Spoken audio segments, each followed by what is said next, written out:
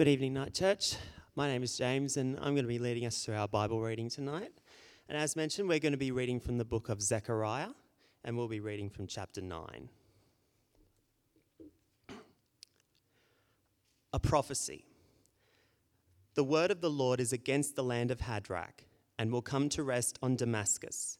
For the eyes of all people and all the tribes of Israel are on the Lord, and on Hamath too, which borders on it, and on Tyre and Sidon, though they are very skillful. Tyre has built herself a stronghold. She has heaped up silver like dust, and gold like the dirt of the streets. But the Lord will take away her possessions and destroy her power on the sea, and she will be consumed by fire. Ashkelon will see it and fear. Gaza will writhe in agony, and Ekron too, for her hope will wither. Gaza will lose her king, and Ashkelon will be deserted. A mongrel people will occupy Ashdod, and I will put an end to the pride of the Philistines. I will take the blood from their mouths, the forbidden food from between their teeth. Those who are left will belong to our God and become a clan in Judah, and Ekron will be like the Jebusites. But I will encamp at my temple to guard it against marauding forces. Never again will an oppressor overrun my people, for now I am keeping watch. Rejoice greatly, daughter Zion. Shout, daughter Jerusalem. See, your king comes to you, righteous and victorious, lowly and riding on a donkey, on a colt, the foal of a donkey. I will take away the chariots from Ephraim and the war horses from Jerusalem, and the battle bow will be broken. He will proclaim peace to the nations. His rule will extend from sea to sea and from the river to the ends of the earth. As for you, because of the blood of my covenant with you, I will free your prisoners from the waterless pit. Return to your fortress, you prisoners of hope. Even now I announce that I will restore twice as much to you. I will bend Judah as I bend my bow and fill it with Ephraim. I will rouse your sons, Zion, against your sons, Greece, and make you like a warrior's sword. Then the Lord will appear over them. His arrow will flash like lightning. The sovereign Lord will sound the trumpet. He will march in the storms of the south, and the Lord Almighty will shield them. They will destroy and overcome with sling stones. They will drink and roar as with wine. They will be full like a bowl used for sprinkling the corners of the altar. The Lord their God will save his people on that day as a shepherd saves his flock. They will sparkle in his land like jewels in a crown. How attractive and beautiful they will be. Grain will make the young men thrive, and new wine the young women.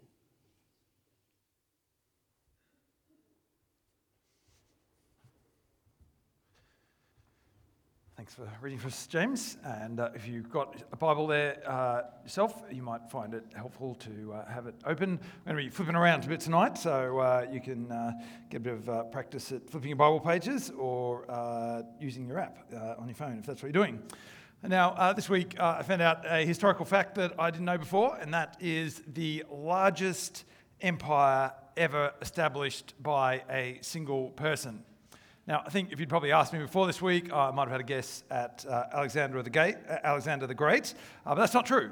That is not the largest empire ever established by a single person. The largest empire ever established by a single person is, in fact, the Mongolian Empire, established by Genghis Khan in the year 1206. In 1206, in fact, he became emperor, and his empire was that little orange bit that you can see there. Only he was really just a tribal chieftain. And within 21 years, by the year 1227, he had made his empire as big as the rest of that yellow part on the map there. He had expanded his empire from this small group of tribes, so it stretched right across China, right into the Middle East.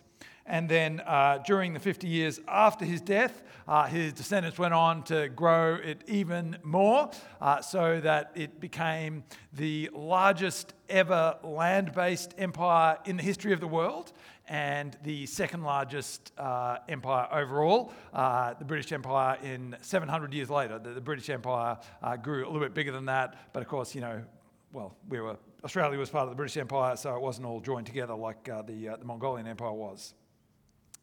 But how did Genghis Khan grow this giant empire from this tiny group of tribes that he started out with? Well, let me read to you something that Genghis Khan is reported to have said. The greatest happiness is to vanquish your enemies, to chase them before you, to rob them of their wealth, to see those dear to them bathed in tears, to clasp to your bosom their wives and daughters.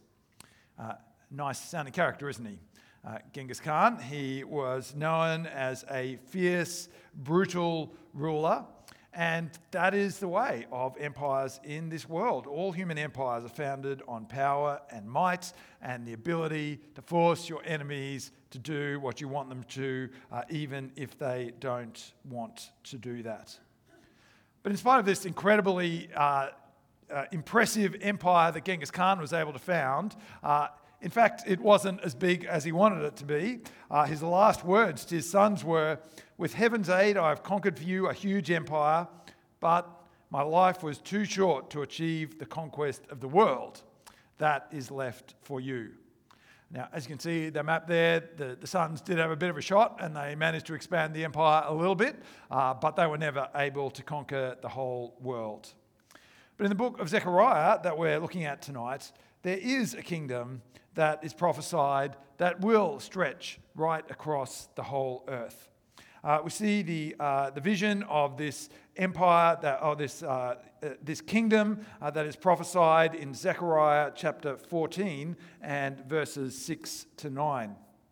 Zechariah chapter 14, right at the end of the book, we see the full vision of what God is going to do. On that day, there will be neither sunlight nor cold, frosty darkness. It will be a unique day, a day known only to the Lord, with no distinction between day and night. When evening comes, there will be light. On that day, living water will flow out from Jerusalem, half of it to the east, to the Dead Sea, and half of it to the west, to the Mediterranean Sea, in summer and in winter. The Lord will be king over the whole earth. On that day, there will be one Lord, and his name the only name. According to Zechariah, God's ultimate plan is that there's going to be one kingdom, the Lord's kingdom, that is going to stretch across every single square metre of our world. There's not going to be a single place from north to south, from east to west, that is not part of the rule of God's kingdom. And this kingdom is described in a beautiful way. God says it's going to be a kingdom of light and of life. It's going to be a kingdom where the light of God's righteousness shines out 24 hours a day, so there's no need for any sun anymore. It's going to be light from God all the time. And also the life-giving water of his presence is going to flow out into the kingdom so that everyone can have it with them. This is God's ultimate plan. Now, if you've ever done much Bible reading, that idea of a kingdom where it's light all the time and where there's water flowing out from God's presence in the temple might sound a little bit familiar to you, because that's exactly the way that the new creation is described at the very end of the Bible in Revelation chapter 22. Revelation chapter 22 verse 1 says, "An angel showed John the river of the water of life, as clear as crystal, flowing from the throne of God and the Lamb, down the middle of the great street of the city." And then a couple of verses later, Revelation verse 5, John sees that there's going to be no more night in the new creation. They will not need the light of a lamp or the light of the sun, for the Lord God will give them light. This vision of a new kingdom that is going to cover the whole earth, the Bible tells us that it is going to be fulfilled fully in the new creation. This glorious kingdom, it's actually not something that we're going to see here on this earth. This kingdom, it actually doesn't have anything to do with the events that are happening in Israel at the moment. We tend to think that, isn't it? Because reading these prophets, it keeps talking about Israel and thinks, oh, is it talking about what's happening at the moment? But we see in Revelation is no. This vision of a new kingdom that God is bringing in is in the new creation. And that means that we, like the people of Zechariah's time, still look forward to fully experiencing this kingdom that God is going to bring. But unlike the people of Zechariah's day, we can experience something of God's new kingdom. And what we're going to look at tonight from Zechariah is the way that God is going to establish this new kingdom. Our sinful, messed up world, it doesn't really sound anything like the kingdom that Zechariah describes. But we're going to see how God is going to establish that kingdom, how he's going to take our sinful, messed up world and turn it into a kingdom of light and life, how he's going to take sinful, messed up people and prepare them to be part of this kingdom of light and life. Now, certainly the people of Zechariah's day were wondering how could God do something like that, because they already had hopes of God's kingdom coming to being part of God, a glorious kingdom of God. But they weren't experiencing it. In their world, they were living under the influence of the mighty Persian Empire, and they had to do what the Persians told them to do. And they were living in Jerusalem, but life was tough. Their temple that they had was broken down. It was still broken from when the Babylonians had destroyed it 70 years before. And life was difficult. They weren't enjoying great peace or prosperity. They were struggling with a difficult life, and they wondered where God was in the midst of all of that. But through Zechariah, God promises that he's going to send a special Saviour. He's going to send an anointed Saviour who will be equipped for the role of beginning God's new kingdom, and a kingdom that will cover the whole earth. And I want us to look at two images that we find in Zechariah that symbolize the role of the promised Saviour. So the first image that we're going to look at, and it's a little bit of a strange image for a king, but it is the image of a branch. God says that his promised Saviour is going to be a branch. In fact, he talks about two branches we're going to see, and they're branches of an olive tree. I think maybe that gives us a little bit of a hint as to why God used this image of a branch, an olive branch. The idea was that it produces olive oil, and that olive oil could be used for cleansing. It was in that day, and also it could be used as fuel for a lamp that could be like a symbol, I guess, of life, as the lamp was lit and fueled by the olive branches. And so I think those are some of the images that for why this king is going to be called a branch. But we want to have a look at three dreams that Zechariah had about this branch. And these three dreams are part of 9 dreams that Zechariah had in one night. It must have been a fairly exhausting night, actually. He would have needed his coffee the next morning after you have 9 dreams. But 3 of them are about this branch Saviour who is going to come and save God's people. So let's, if you've got a Bible there, you might like to flick back to Zechariah chapter 3, and that's where we see the first vision about the branch. And this vision is about the high priest of Zechariah's day, whose name is Joshua. So in Zechariah chapter 3, verse 3, this is what Zechariah sees. Now Joshua was dressed in filthy clothes as he stood before the angel. The angel said to those who were standing before him, "Take off his filthy clothes." Then he said to Joshua, "See, I have taken away your sin, and I will put fine garments on you." Joshua, as the priest, the kind of representative of the people, is dressed in dirty clothes because the people are sinful. Their hearts are not renewed. They're still rebellious in their hearts against God. They're still defiled by their sin. And so Joshua's dressed in these dirty clothes. He's sinful. But then in the vision, God comes along and takes off the dirty clothes and puts fresh, clean clothes on him. And according to the angel, as he goes on to explain to Zechariah, this is an image of what God is going to do through his special servant, the branch, for all the people of Israel, or all God's people. As we read in verse 7, a few verses down, this is what the Lord Almighty says. If you will walk in obedience to me and keep my requirements, then you will govern my house and have a charge of my courts, and I will give you a place among those standing there. Listen, High Priest Joshua, you and your associates seated before you, who are men symbolic of things to come. I am going to bring my servant the branch. See the stone I've set in front of Joshua. There are 7 eyes on it, that one stone, and I will engrave an inscription on it, says the Lord Almighty, and I will remove the sin of this land in a single day. Just as Joshua was cleansed of his dirty clothes, God says, Joshua, you are a symbol of what is to come. You're a symbol of this branch. And when the branch comes, God says, I'll remove the sin of this land in a single day. God's promise is that his servant, his Saviour, is going to come and remove the people's sin.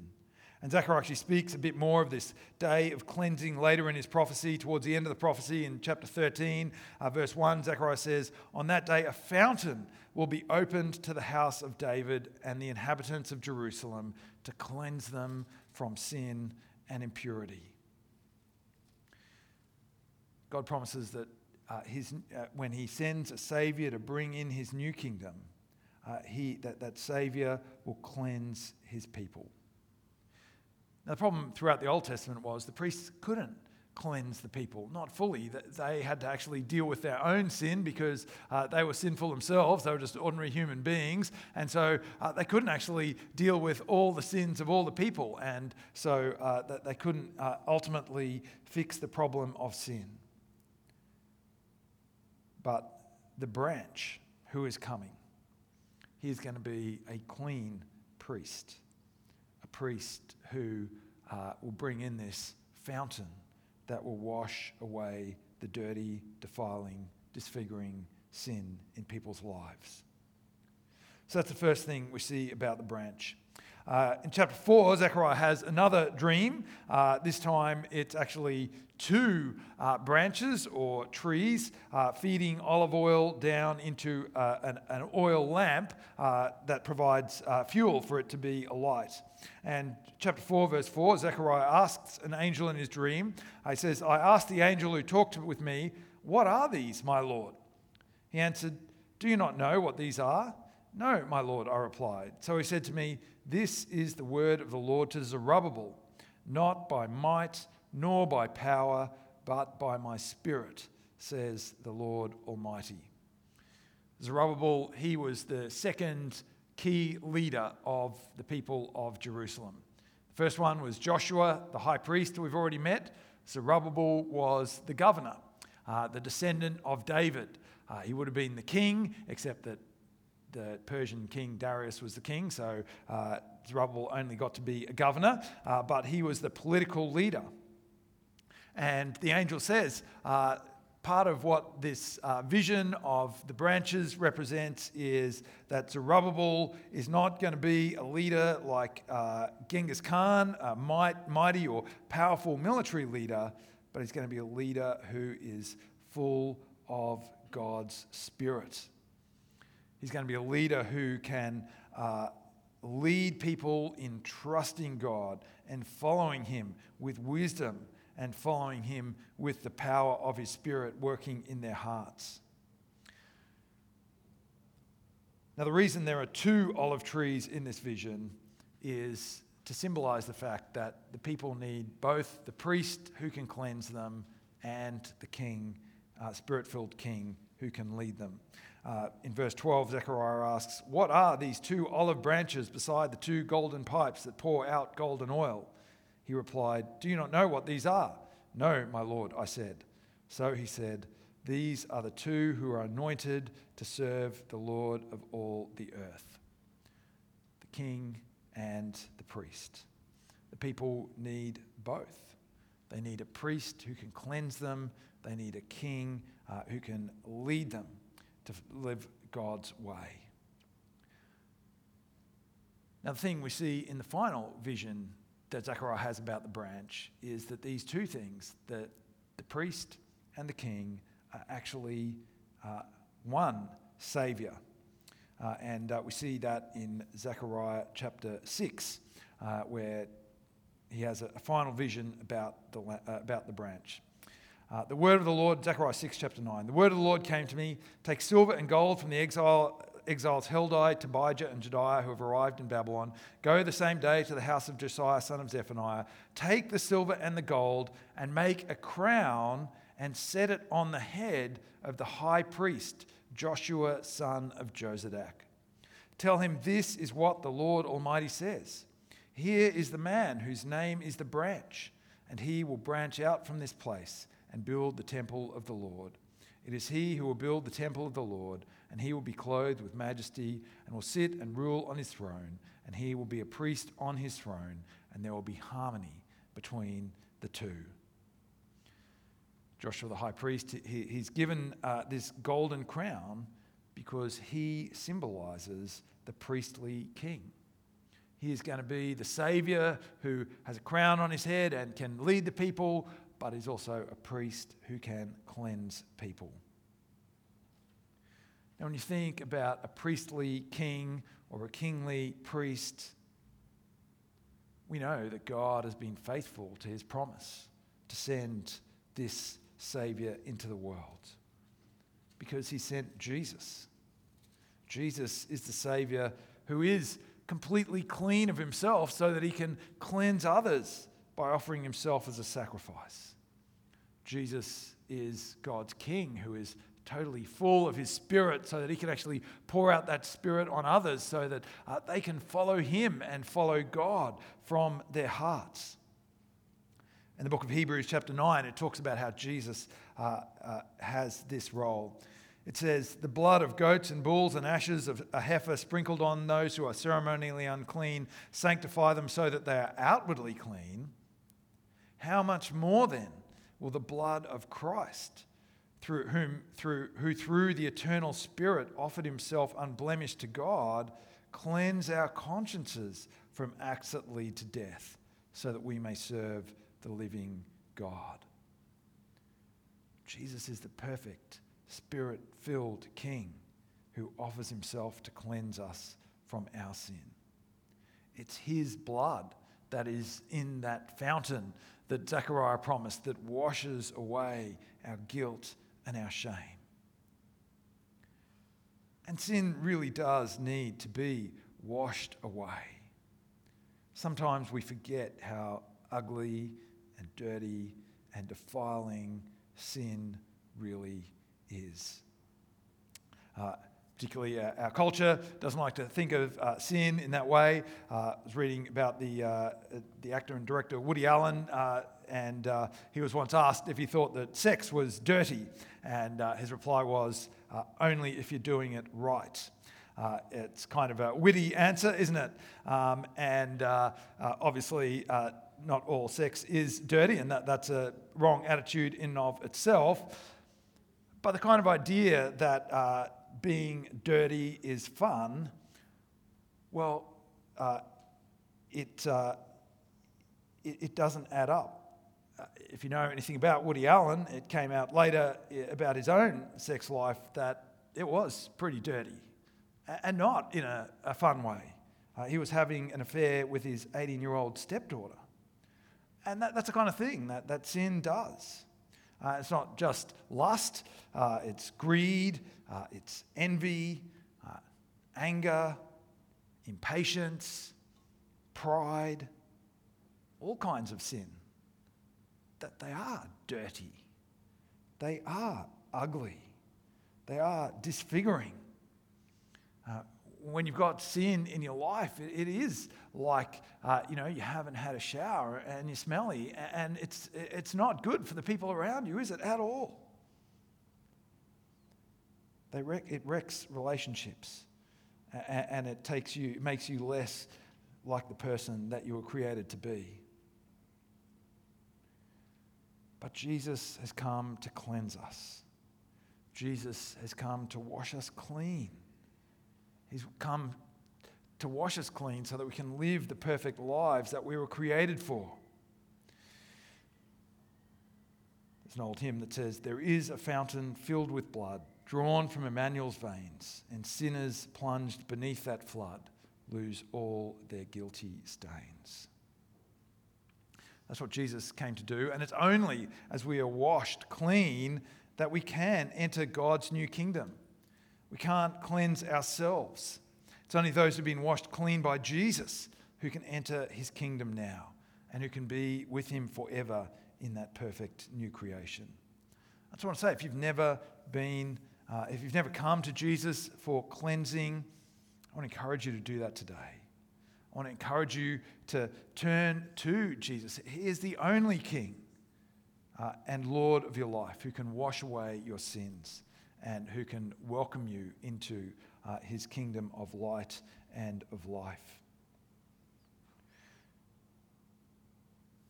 So that's what we see about the Saviour as we think about the branch and the vision that Zechariah had of the branch.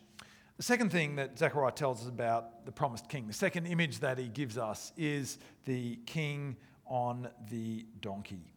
And we see that in verses that James read for us in Zechariah chapter 9. Zechariah chapter 9, verse 9. "Rejoice greatly, daughter of Zion. Shout, daughter of Jerusalem. See, your king comes to you, righteous and victorious, lowly and riding on a donkey, on a colt, the foal of a donkey." This week, I've been watching a new documentary about World War II, and I think it was made fairly recently, but it was made from old footage, original footage that was taken during the war, and they've done a bit of colorizing and fixing it up, but it was original footage.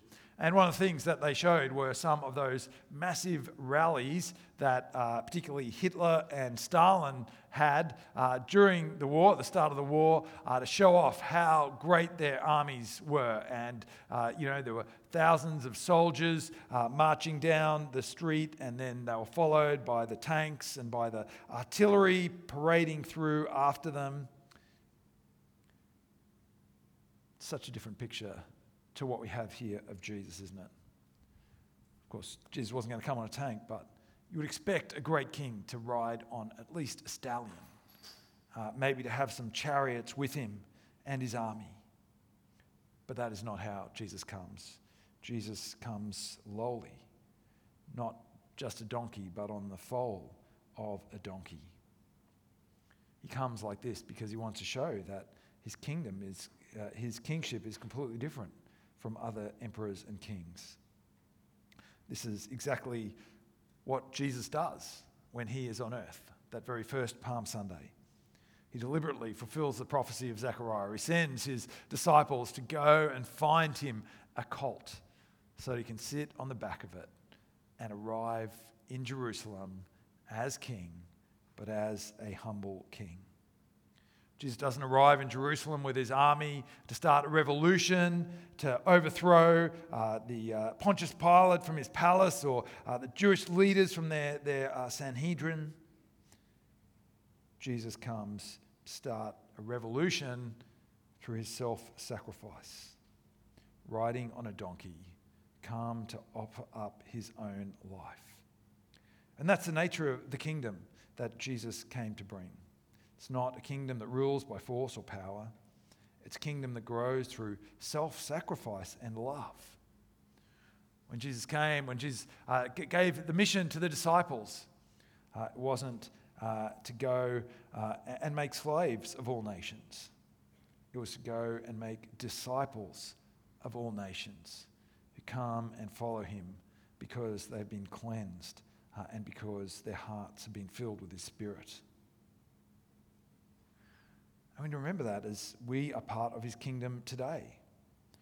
Being part of God's kingdom doesn't mean having Christian kings or emperors or presidents or prime ministers.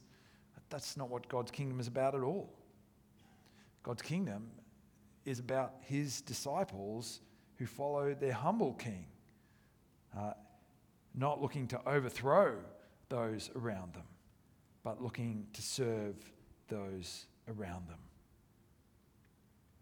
So when we think about Zechariah's prophecy of the great kingdom that he looked forward to, we can see that this kingdom has started. The king has come. The Saviour has given his life so that we can be cleansed of our sin and we can enter into his kingdom. We can follow the footsteps of the king who arrived in this world riding on a donkey. But as we do that, as we have a foretaste, a little taste of being in God's kingdom, we don't have the final full experience of it. And so we still live in hope of the new creation, when everything and everyone will be totally part of this kingdom in every way. And we look forward to that day with hope. Let's pray. Father in heaven, we do thank you for your Saviour, Jesus. Thank you that he came to cleanse us from sin and that he gave his life so that we could have the dirty and disfiguring sin washed away from our lives. We pray that we might trust him and look to him. We thank you that he is King who rides on a donkey. And we pray that as he came to serve us, that we would be disciples who seek to serve others. And Lord, as we do that, give us hope in the fulfillment of your promises of a new kingdom. The glorious new creation will be a kingdom of your light and your life shining everywhere. And we look forward to that day. In Jesus' name, amen.